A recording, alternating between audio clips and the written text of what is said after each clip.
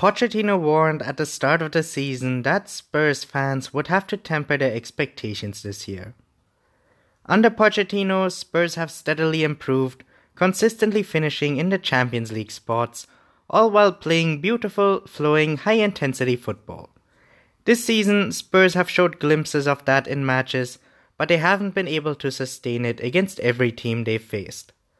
This is clearly the result of a number of Tottenham players who featured in the World Cup, which has contributed to their long injury list.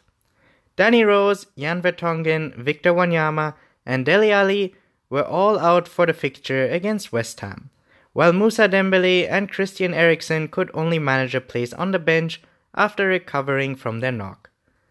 Pochettino has had to adapt to the situation presented to him. The lack of investment, coupled with the recent stadium troubles, has seen Tottenham's squad pushed to their limit. They've had to resort to grinding out results away from home, and against West Ham, things were no different. The match was start-stop throughout, and Lamella's goal came out of the blue. That should have sparked the match to life, but the second half continued along the same lines, and the game came to a very tame end. Spurs will be pleased though, they're back in the top 4. On the face of it, things couldn't have been better poised for West Ham to get one over their hated London rivals. Tottenham's squad have been pushed to their very limits. West Ham have been kept afloat by some extremely good performances lately, and with a whole 2 weeks to train, they should have been well prepared. West Ham, though, were listless.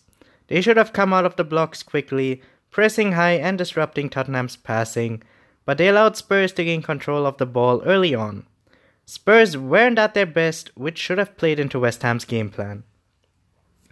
Pellegrini, a tactically astute manager who has won the Premier League before, got his tactics all wrong, and as a result, West Ham's performance suffered.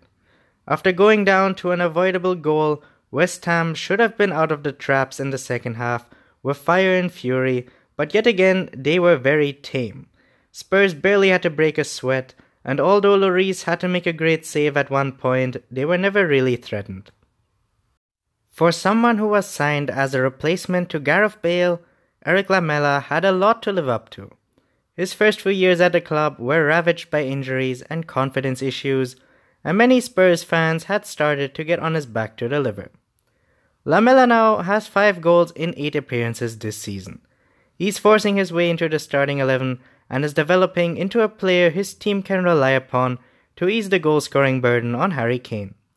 Similarly, Lucas Moura, who was signed in January, has been eased into the team by Pochettino, but has already established himself as a regular. Lucas's goals may have dried up in recent weeks, but he offers so much to the team.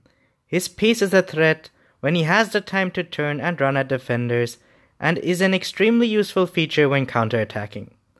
Pochettino has to be given credit for getting the best out of these players. Tottenham may not have signed any player over the summer, but Lucas and Lamela will feel like new signings to their manager after continuing to deliver. Spurs fans have a long season ahead, but they'll be delighted with these 2 players.